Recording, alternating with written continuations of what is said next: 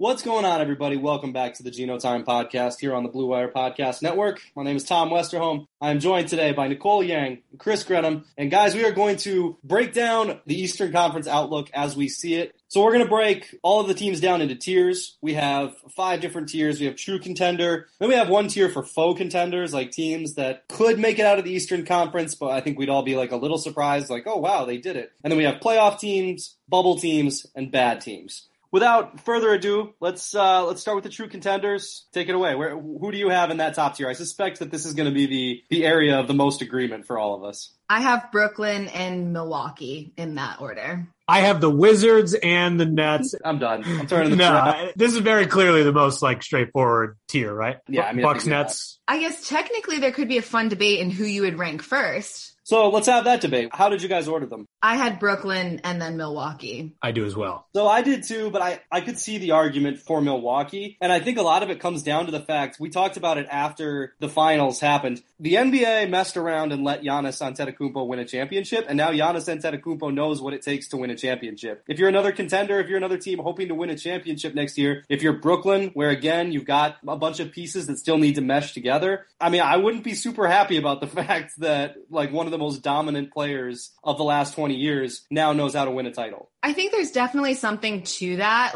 releasing that tension that has surrounded the Bucks and Giannis the past couple of seasons and all the disappointment and things like that. I think there's a lot of pressure that has been alleviated. That being said, Kevin Durant almost single-handedly won that series. And if even just one of Kyrie Irving and James Harden is healthy, they probably go on to win the title. So I still think Kevin Durant is the best basketball player in the world right now. And I think that he deserves sort of that recognition to be number one. And I also think if we're ranking regular season finishes, the Bucks went all the way to the finals and then 2 of their stars went to the Olympics. So I wouldn't be surprised if they maybe load manage or if they take a slower approach. I still feel confident in putting Brooklyn first and Milwaukee second. Yeah, I think from a talent standpoint, there's no question between the two teams who is the better team. I think the Bucks have spent so much time building the perfect team around Giannis, and then they kind of slipped and fell into having a second star with Chris Middleton, a second star who fits perfectly around Giannis. They just have a very well put together group.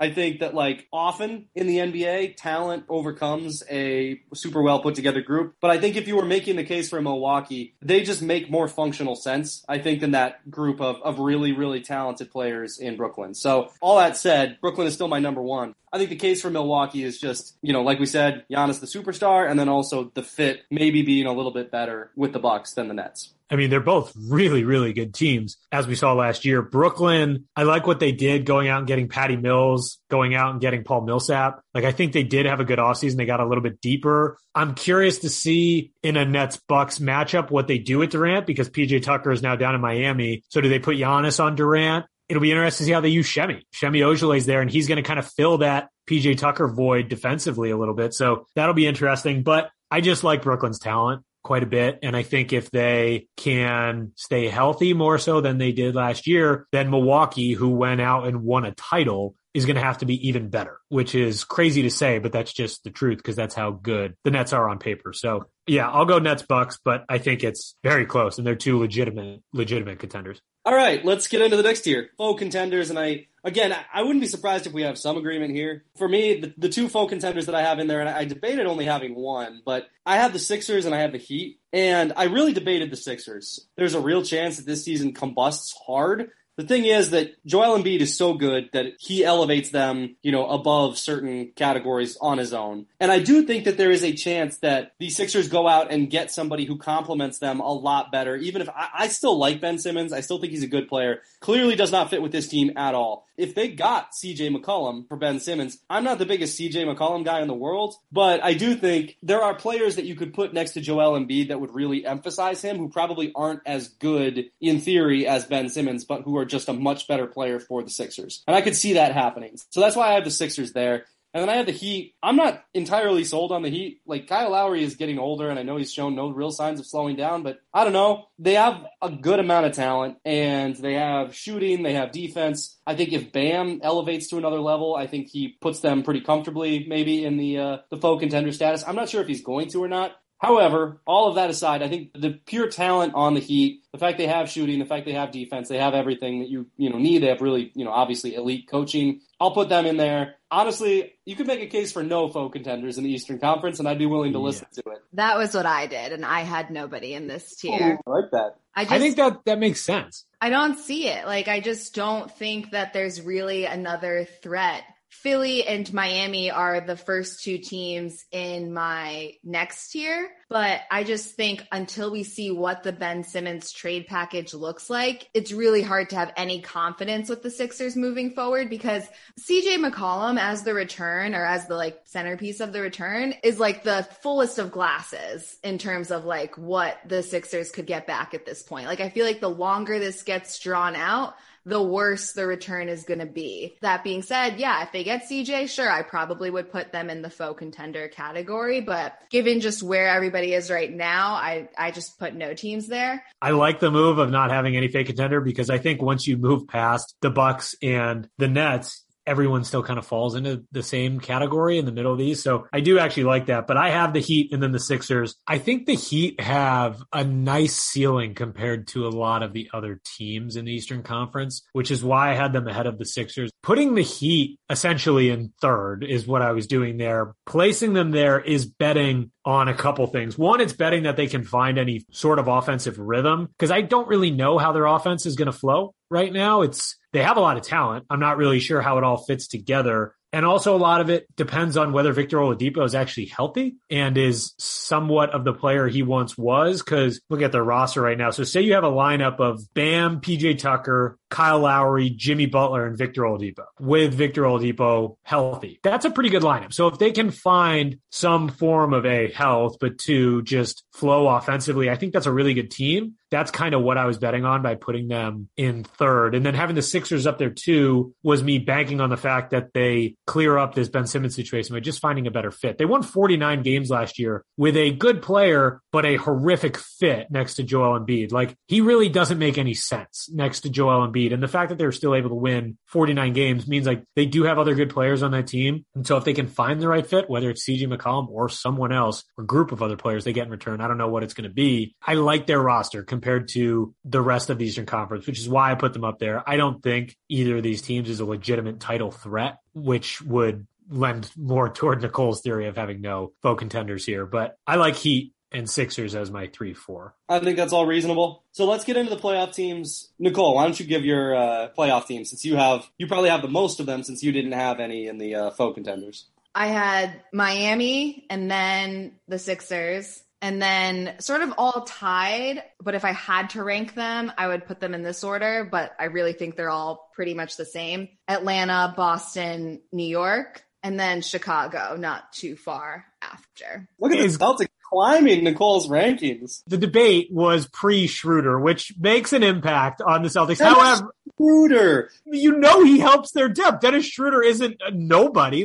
If we were saying beforehand that these teams were equal, I am dying on this hill. I've been abandoned by Nicole. I'm dying on this hill. So the fact that we were saying they were even during that debate, I will admit that I do think Schroeder makes the Celtics a better team than the Wizards. I do think both of those teams remain average to below average-ish in the Eastern Conference. Let's hear yours, Grenham. I have the Hawks, the Knicks, the Hornets, and then I had Wizards, Celtics, but I think those can be flip-flopped either way, because I do really think they're both even. Realistically, I probably would have the Celtics over the Wizards for now, and then I have the Bulls and the Pacers as the play-in bubble grouping. I'm unsure about the Knicks. I know are going to be up there within the playoff teams just because they're going to play harder than everyone else. Every game, that's just a Tibbs team. Tibbs teams are generally successful in the regular season, and I could see them being closer to that 5-ish team than I could see Charlotte, Washington, or Boston. I'm betting a lot on Charlotte because I think they can score a lot of points. I think they're fun. And also today on my Snapchat, it gave me, you know how it gives you like a memory if something was like 3 years ago today or something like that. Well, when I woke up this morning, I had a notification from Snapchat, and 3 years ago today, there was a Celtics like community event at a child's house in Groton, Massachusetts, where they built the child a court in his backyard, like a Celtics themed basketball court. And when I got there, Scott Souza and I were walking up the driveway in this like rural neighborhood, and Terry Rozier's like blacked out Jeep with netting on the doors and his GMB logo on the side was parked in the driveway. And I had a Snapchat of that car that I clearly sent my friends or put on my Snapchat story or something 3 years ago. So that's what I woke up to today, which means I have to bet on the upside of the Charlotte Hornets. So that's why I have them right in the thick of it there. Fair enough. I have 4 teams, and I have them in a different order than you guys. I have the Celtics next. I think the Celtics... That's a wild take in my mind. Here's my rationale. So the 4 teams that I have in there right now are the Celtics, the Hawks, the Bulls, and the Knicks. I think there is some potential. Like, the Hawks, I think, overachieved a little bit last year, and I think they're hard to rank. If Trae Young takes, like, another step literally next year and all of their role players take another step, they could lift themselves into, like, the faux contender tier for me when you look at who else I have in the faux contender tier. Increasingly, I'm liking Nicole's way of doing this, of just being like, no, none of these teams are going to beat. What are you talking about? Of course, they're not going to beat the Nets or the Bucks. I kind of like that. But based on my tiers, I could see the Hawks taking a step and being better than those 2 teams. I'm not 100% sold yet. We'll see. And with the Bulls, I like their offense a lot. I have a lot of concerns about how they're going to look defensively. I think that's obvious when you look at who their players are going to be. They're going to score a ton of points, and I don't think they're going to defend much. I think the Celtics have the potential to be at least okay offensively and pretty good defensively, like a good defensive team. So I have them above them. And the Knicks, I just was never really a believer in them last year. I kind of remain not a believer in them. Like, I'm just not sold that we're going to see, like, Julius Randle had an otherworldly season. Is that just who Julius Randle is? Like, is he just an all-NBA second team guy forever now? I don't know that I see it. How big of a step is RJ Barrett going to take? What does this team look like? Granted, I like your point about them being better because they're a Tibbs team in the regular season. Like, that's 100% true. But I just have never been a huge Knicks guy, and I'm going to kind of stay on that hill. So, with those 3 teams, I think the Celtics defensively, if they get back to who they can be defensively, I think they can be pretty good. Not faux contender, certainly not true contender tier, but like a pretty good team that could vault themselves above the other mid-tier playoff teams in the Eastern Conference. I think that's fair. The part that worries me about the Celtics compared to a team like the Hawks or the Knicks, offensively, the Celtics' depth really worries me. Because if you run into an injury with Jaylen Brown or run into an injury with Jason Tatum, you're lacking some serious offensive firepower. And that's why the Dennis Schroeder thing really helps them quite a bit, because I think he's their 3rd best offensive option. Like a word, sir. That's a problem. I'm the biggest Peyton Pritchard supporter out there, and it's a problem how much they're going to be relying on him for various stints offensively. So, and granted, if he builds off of what he did Summer League, it's not going to be to that level, but like, he's shown them that he has the ability to be a good offensive player in the NBA. He did last season, but the Celtics' depth on the offensive end really does concern me, which is why I have them closer to that number 7 seed. I think they're going to be a really good defensive team. I just am very unsure of what they're going to look like offensively, and that's why I have them closer to 7. I think that's why, though, I put the Hawks, the Knicks, and the Celtics all together, really. Like, if I had to rank them, I put the Hawks, then the Celtics, then the Knicks, but I really think it's a toss-up for the 3 of them, and it's a matter of health and like a couple of other unknowns here. Like for the Hawks, it's okay. Is like Trae Young legit? They're hopefully going to get Bogdan Bogdanović back, who obviously helps in terms of their offense. Like for the Celtics, like they need full health. Otherwise, like things get really scary. And then for the Knicks, it's like, okay, is Julius Randle like an actual all NBA player? Will RJ Barrett take a step? What can Kemba Walker offer? There are questions with each of them, and depending on how those pan out, I think it could end up differently. But like talent wise, yeah, the Celtics have the best player in Jason Tatum, and Jaylen Brown isn't far behind. But then if we were to rank all the players on the Celtics, Hawks, and Knicks, I would be curious to see like what the breakdown would be. Because talent-wise, I think it's hard to find like a pure front runner between the three. Like as collective teams, obviously Jason Tatum is the best player, but like as a collective, I'm not sure which team I would rank as like the best. Well, I think we're underrating a little bit some of the Celtics' talent, and certainly health makes a big difference, especially with their bigs. If Al Horford is healthy all season, I mean, if he plays 65 games, all of a sudden it's maybe the Celtics offense is a little better than we thought. Or, if Rob Williams is healthy for, 60 some odd games, or if both of them, are healthy for an extended period, maybe the Celtics offense is a little bit less questionable and they are a little bit more, reliable. I do think the health thing feels like everybody's kind of spooked by the last 2 seasons, which I understand because the last 2 seasons were tough. But the health thing is true of everybody, right? If Trae Young is injured for a month or something like that, then the Hawks that entire month are just done. They're not winning games that month without Trae Young. I mean, I think the same thing is true of Tatum, right? I don't know where the injury is short of Jalen or Jason that really dooms the Celtics. And I think that's true of everybody in this tier. I think you pointed it out accurately that they need health at the center position. They need Al Horford and Robert Williams to be healthy. And there's reason to be skeptical of their health. So if they aren't able to play the number of games and at the level that maybe their ceiling is, then that definitely hinders them, because then you're looking at a lot of Enes Kanter minutes, and that certainly does not help the defense. I keep forgetting Enes Kanter's on this team.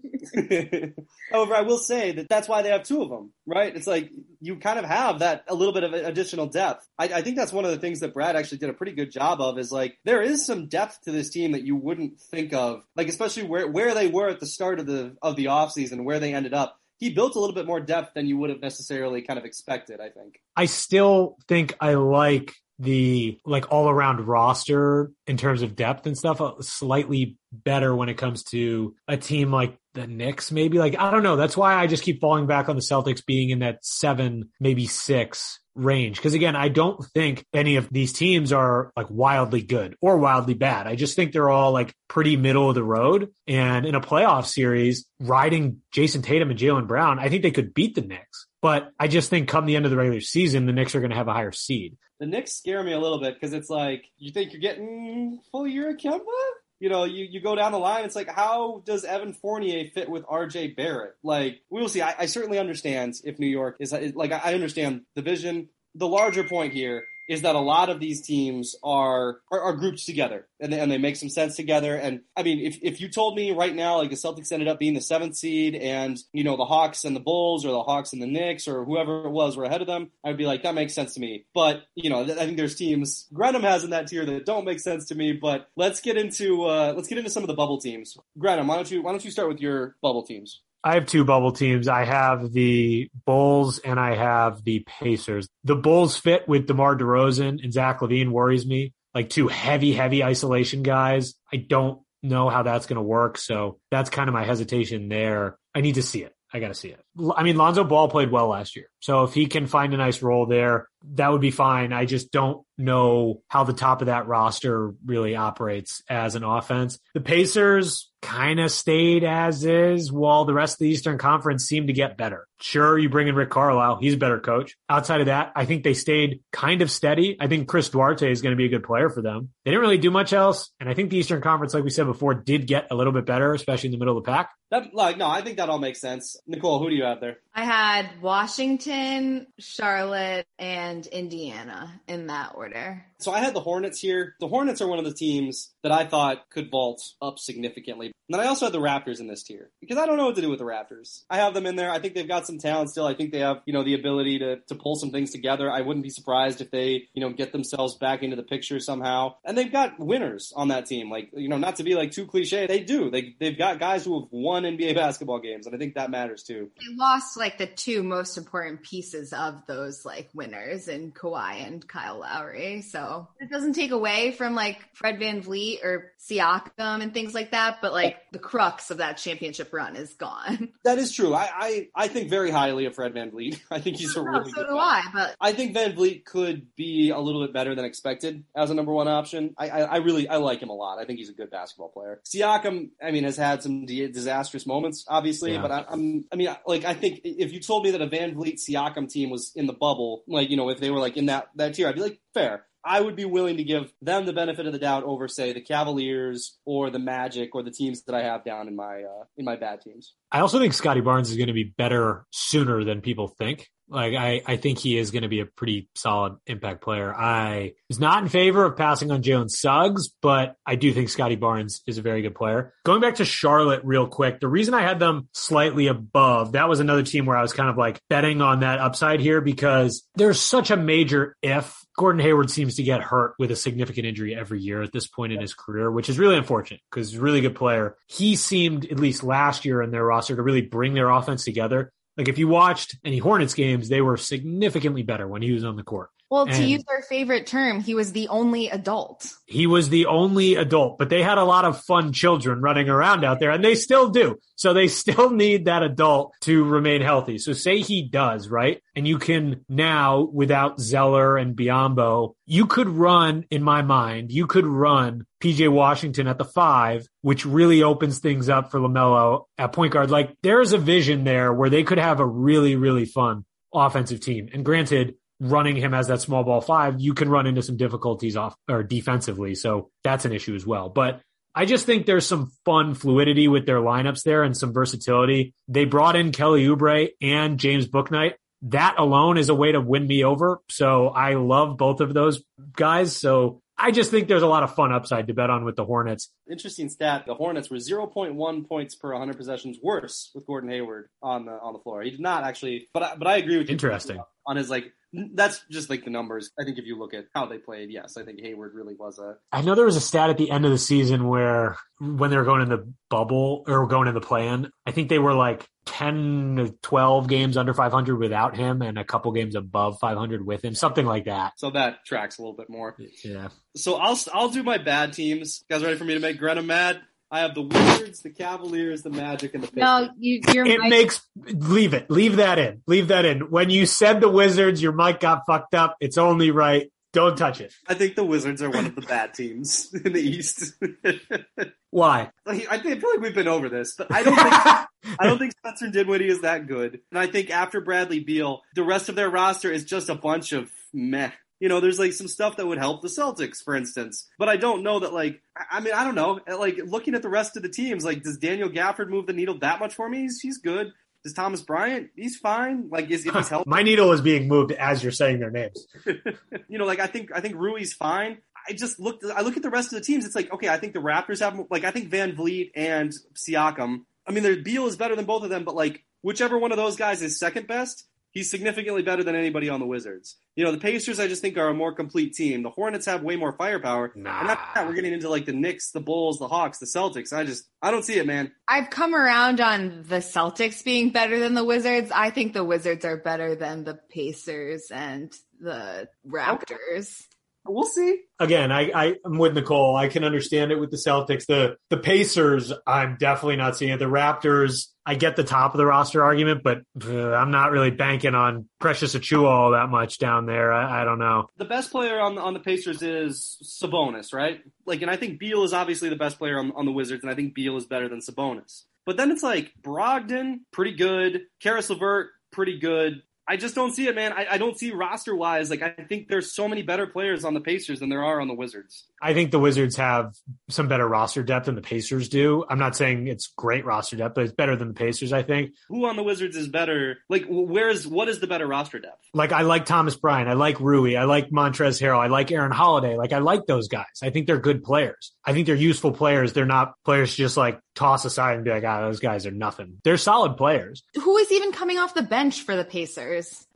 I guess my thing is, like, I like the Pacers starting 5. I guess that's fair. I like the Pacers starting 5 better than I like the Wizards starting 5. And I think I like the Wizards depth a little bit better than I like the Pacers depth, if that makes sense. So I guess, yeah, I guess, sure. If you wanted to take it either way with those two teams. But the fact that, again, we're arguing about Wizards Pacers, I mean, I think the Pacers are a little bit better than the Wizards, and the Pacers are the bottom of my bubble teams. Are you just rooting for the Pacers because they have UMass legend DeJon Jarreau now with them on a two-way? No, if I was a UMass fan, I do not think I would be cheering for DeJon Jarreau. Yeah, probably not. Oh, well, just out of curiosity, what order did you guys have Cavaliers, Magic, and Pistons in? I didn't even put them in an order. So did I, to be honest. I probably would do Cavaliers, Pistons, Magic. Interesting. I would flip-flop the Magic and the Pistons personally. Okay. I'm with you on the Cavs being a little bit better than those other two. All right, before we go, we did want to have a quick draft here. So, Grenham, can you talk about our friends over at Shades On? So the Genotime Draft is always brought to you by our friends at Shades On Beer Company. They're the makers of the Genotime Stout. They're the makers of a ton of delicious products you can keep an eye out for. If you're a Celtics fan in the Boston area, keep an eye out for Shades On Beer Company products at your local liquor store. And if you're a Celtics fan in Rhode Island, go check out their beer garden and tasting room, which is in West Kingston, Rhode Island. But really, if you're a Celtics fan in New England, just keep an eye out for Shades On Beer Company products led by the Genotime Stout.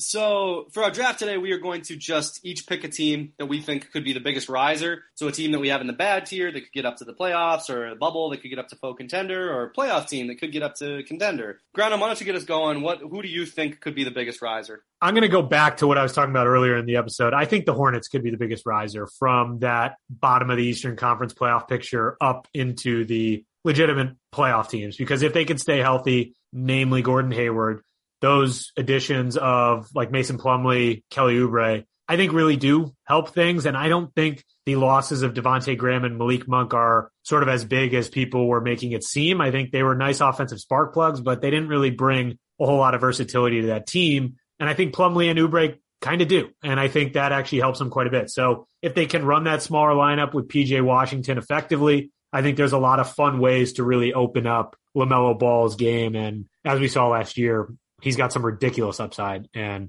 the combination of him and Terry Rozier is a lot of fun. And Kai Jones is on the team too, so we could see a lot of fun lobs. But bottom line, I think they actually have a ton of upside. And if they don't stay healthy, someone like Gordon Hayward goes down, I think their offense could fall apart kind of quickly. So it could go in both directions. But I think they have a lot of potential to shoot up the board. Nicole? I'm between moving the Heat from a playoff team into that faux contender, or just moving Chicago up my playoff team rankings, because right now they're the 8th seed. I like both options just from a pure talent standpoint. Like if you look at the Heat's roster, you have obviously Jimmy and Bam, but then you Kyle Lowry, PJ Tucker, Duncan Robinson, maybe Tyler Hero bounces back this season. So they could have a lot of talent and like balanced talent, like both sides of the ball. So I really like the possibilities there. I just don't think they will be a legitimate contender given the strength of the Nets and the Bucks. Yeah, I think that's a good call with them. For me, I'm going to go with the Hawks.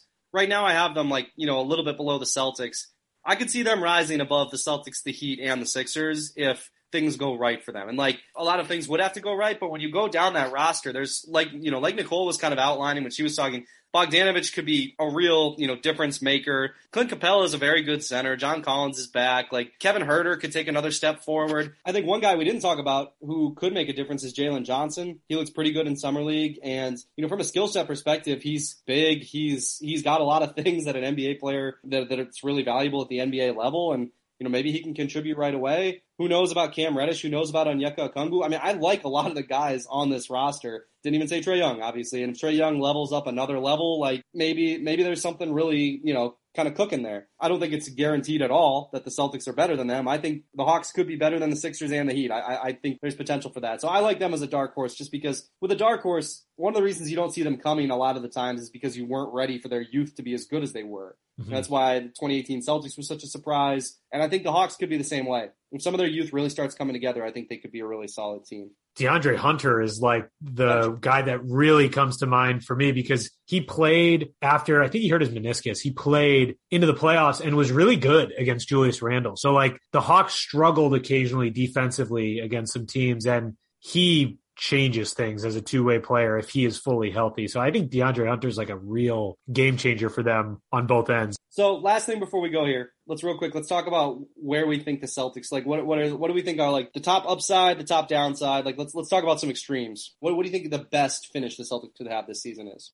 They're going to finish definitely behind the Bucks and the Nets. And then I think two of Philly, Miami, Atlanta will be above them. Maybe New York, maybe Chicago, whoever it is. I just think two other teams in the East will be above them, and they will finish as the 5th seed. I've convinced myself. I think that's the most likely scenario. I think they will finish in that range. And maybe the best is 4. Regardless, the 4-5 matchup is the best outcome. I think 4 is the ceiling for them. I think there's a chance that whatever the Sixers have laid out post Simmons deal and the talent that the Heat have, I think there's a chance that one of those maybe flops and it doesn't turn out nearly as well as they hoped. And whatever the Celtics defensive ceiling kind of hits really well and they move into that 4 slot. I think my guess is they're going to end up at the 6th seed. And I do think there's a case where we've said it a million times, if injury problems do pop up, but if they really do struggle offensively, there's a case where they fall into that 7-8 range. If that does happen, I think it all has to do with the offensive end of the court. To that point, though, I think the top end, right, like if you just said like the absolute best case scenario, I think it's 3, not because I think they're going to get there, but because you guys just said, like, I think 2 of these teams will be above them, and I do too. Like, to be clear, I think 5 is roughly where I would put them. But if we can't pinpoint exactly like which team it is that we're for sure is better than them, I think it's not likely, but I think it's reasonable to say that their top case scenario is number 3. If another team has some injuries, or if maybe the Sixers, maybe the Heat are just not quite as good as we thought, and the Sixers fall off, and the Hawks, whatever. I don't find it likely, but I think that 3 is plausible. Now, to that end, though, I also think that when we're talking about the teams being bunched up, I think the low end for the Celtics is pretty low. Like, I don't think it's completely out of the question. Again, not likely, but I don't think 9 is completely out of the question. Maybe the Celtics really struggle to score. We've seen it happen before that teams who should be good defensively, when they struggle on the offensive end, it is hard to kind of get that, like, get up and go on the defensive end, and even individual good defensive players might not make a difference in that case. If that happens, I think the Hawks could be better. I think the Bulls could be better. I think the Knicks could be better. I kind of think the Hornets could be better. Like, I don't think that's going to happen. I'm with Nicole that I think they're going to be right at that 5 seed, maybe 4. I think their best case scenario was 3 if some other things happen. But, like, in the worst case scenario, I don't think it's out of the question that this team really underwhelms. And if that happens, then I think you have to start having some uncomfortable conversations during the offseason that, Brad Stevens managed to push to next offseason by kind of keeping the window open this year. I'm curious to see what the Celtics think of themselves and like how they will carry themselves and present themselves. I think that's so well said. I think that's going to make a big difference in what this team is this year. Is like, who do the Celtics think they are? Yeah. Because they've got all this talent, and like we've seen it in previous years where this Celtics team, when they decide, oh, we're contenders now, yeah, they can be really good. If they don't think they are, if they struggle at the outset and they kind of let some of those doubts creep in, we've also seen when they don't think they are contenders, and like the difference is pretty palpable. So I think that's a really good point and probably a decent way to evaluate predictions for this season. I think they might be looser coming into the season too than they were last season. Like the higher expectations, the irrationally high expectations going into last season felt like it kind of impacted them from the jump. Those expectations just are not there this year. So maybe that could help them too. Before we go, today would have been Terrence Clark's 20th birthday. Rest in peace to Terrence. Thank you all for listening. If you have any questions, comments, or concerns, you know where to find us, and we will talk to you all again later this week.